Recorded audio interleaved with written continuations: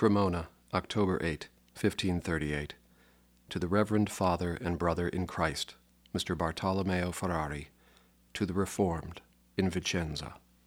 My dear brother in Christ, why do you entertain any doubt? Haven't you experienced in this undertaking that you never lacked the necessary means to help those in need? Nothing is more certain and reliable than experience. Those who love you do not possess the wealth either of a Paul or of a Magdalene. They do, however, trust in the one who enriched them both. Thus, as a result of both your faith and theirs, God will provide for any person under your care.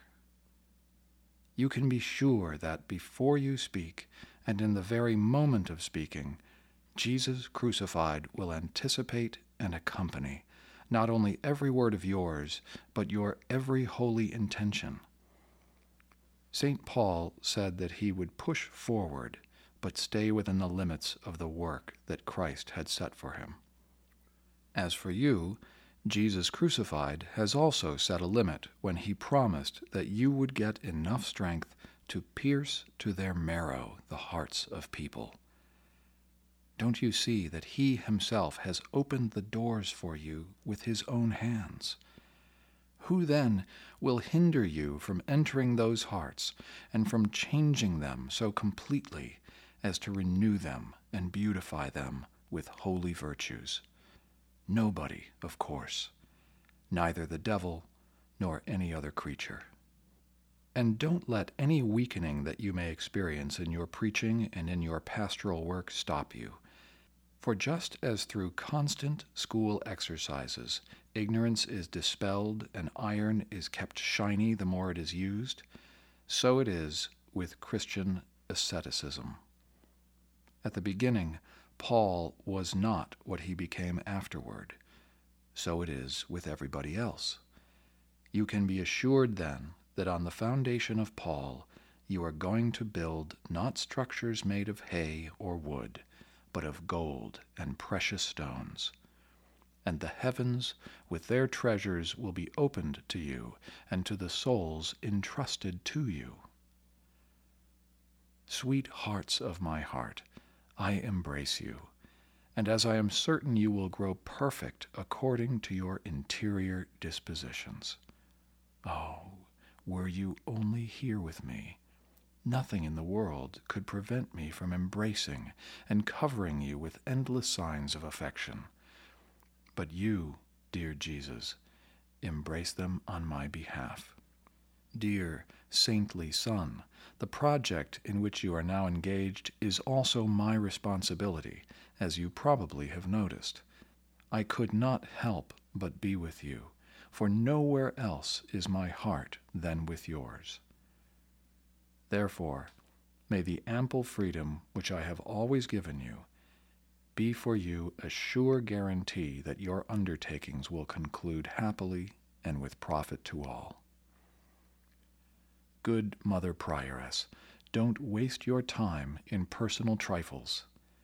Even if you might consider yourself a devil, worthy of being submerged not only in muddy water but also in a cesspool, and you were utterly convinced of it, don't worry about it.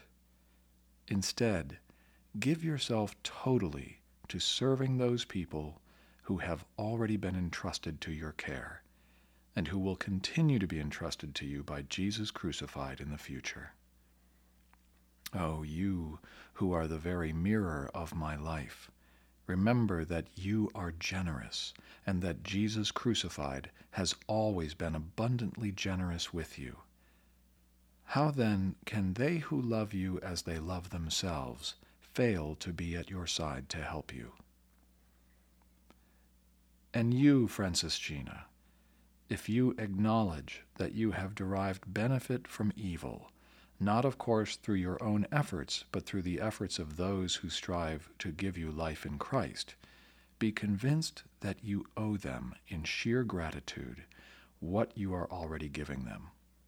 I mean your diligence in pleasing them by undertaking the works which they have entrusted to you.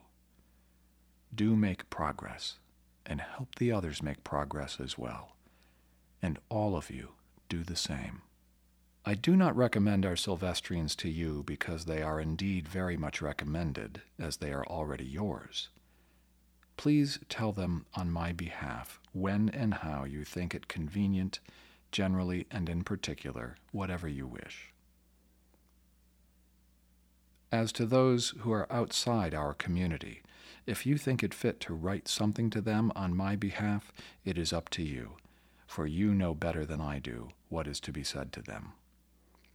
Besides, overburdened as I am with other cares, I am quite limited, so much so that I am unable to respond to the needs of those to whom I am bound to attend, and for whom I indeed feel obligated.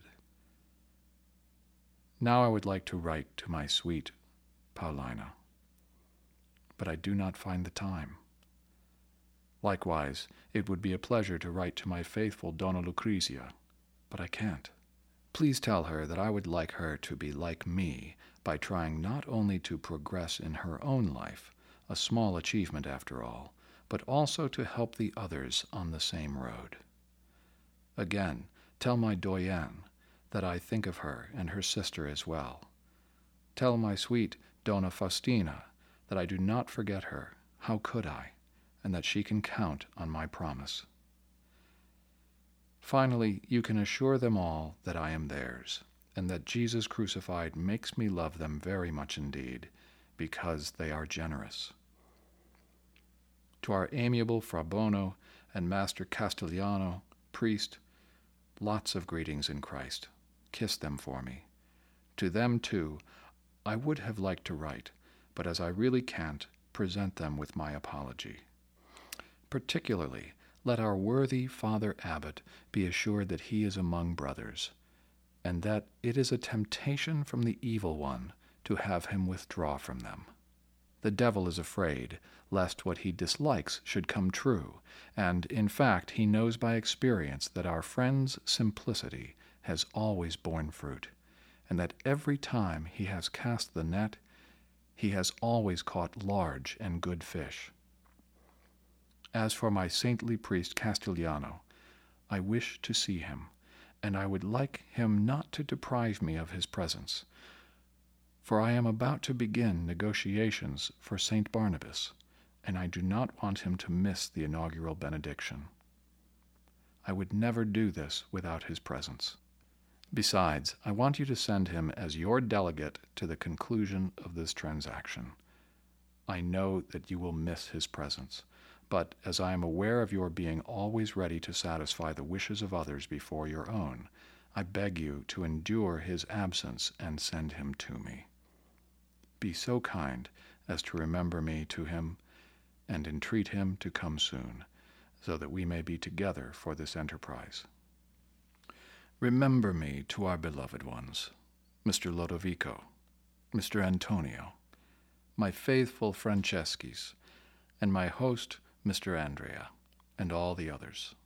A kiss to all from me. Greetings also to Count Brunoro, Giulio, the barber and his wife, the Reverend Fathers Alessandro, Luigi, and Antonio. I would like everyone to know the self-sacrificing devotion of our Fra Bono, because then the 40 hours devotion and the other apostolic works would indeed make progress. Suggest to Madonna Maddalena that she get acquainted with him. Remember me to her. If you dismiss Donna Giovanna, let me know. As for Girolamo, I really do not know what to say. It is not my concern. My dearly beloved one, if I have left out anyone or anything, since I am quite tired, you take care of it. May Christ bless you one by one in the depth of your hearts and give you his own spirit. From Cremora, October 8, 1538. If Madonna has not taken care of your brother, have no misgiving, because today or tomorrow I will be going to Guastalla, and I will take care of the matter, along with Paula Antonia, who has already written to her about it. May Christ make you holy. Yours in Christ, Father Anthony Mary, priest, and Mother Angelic Paula Antonia Negri. If you like the letters which I had Mr. Camillo write, give them to the addressees.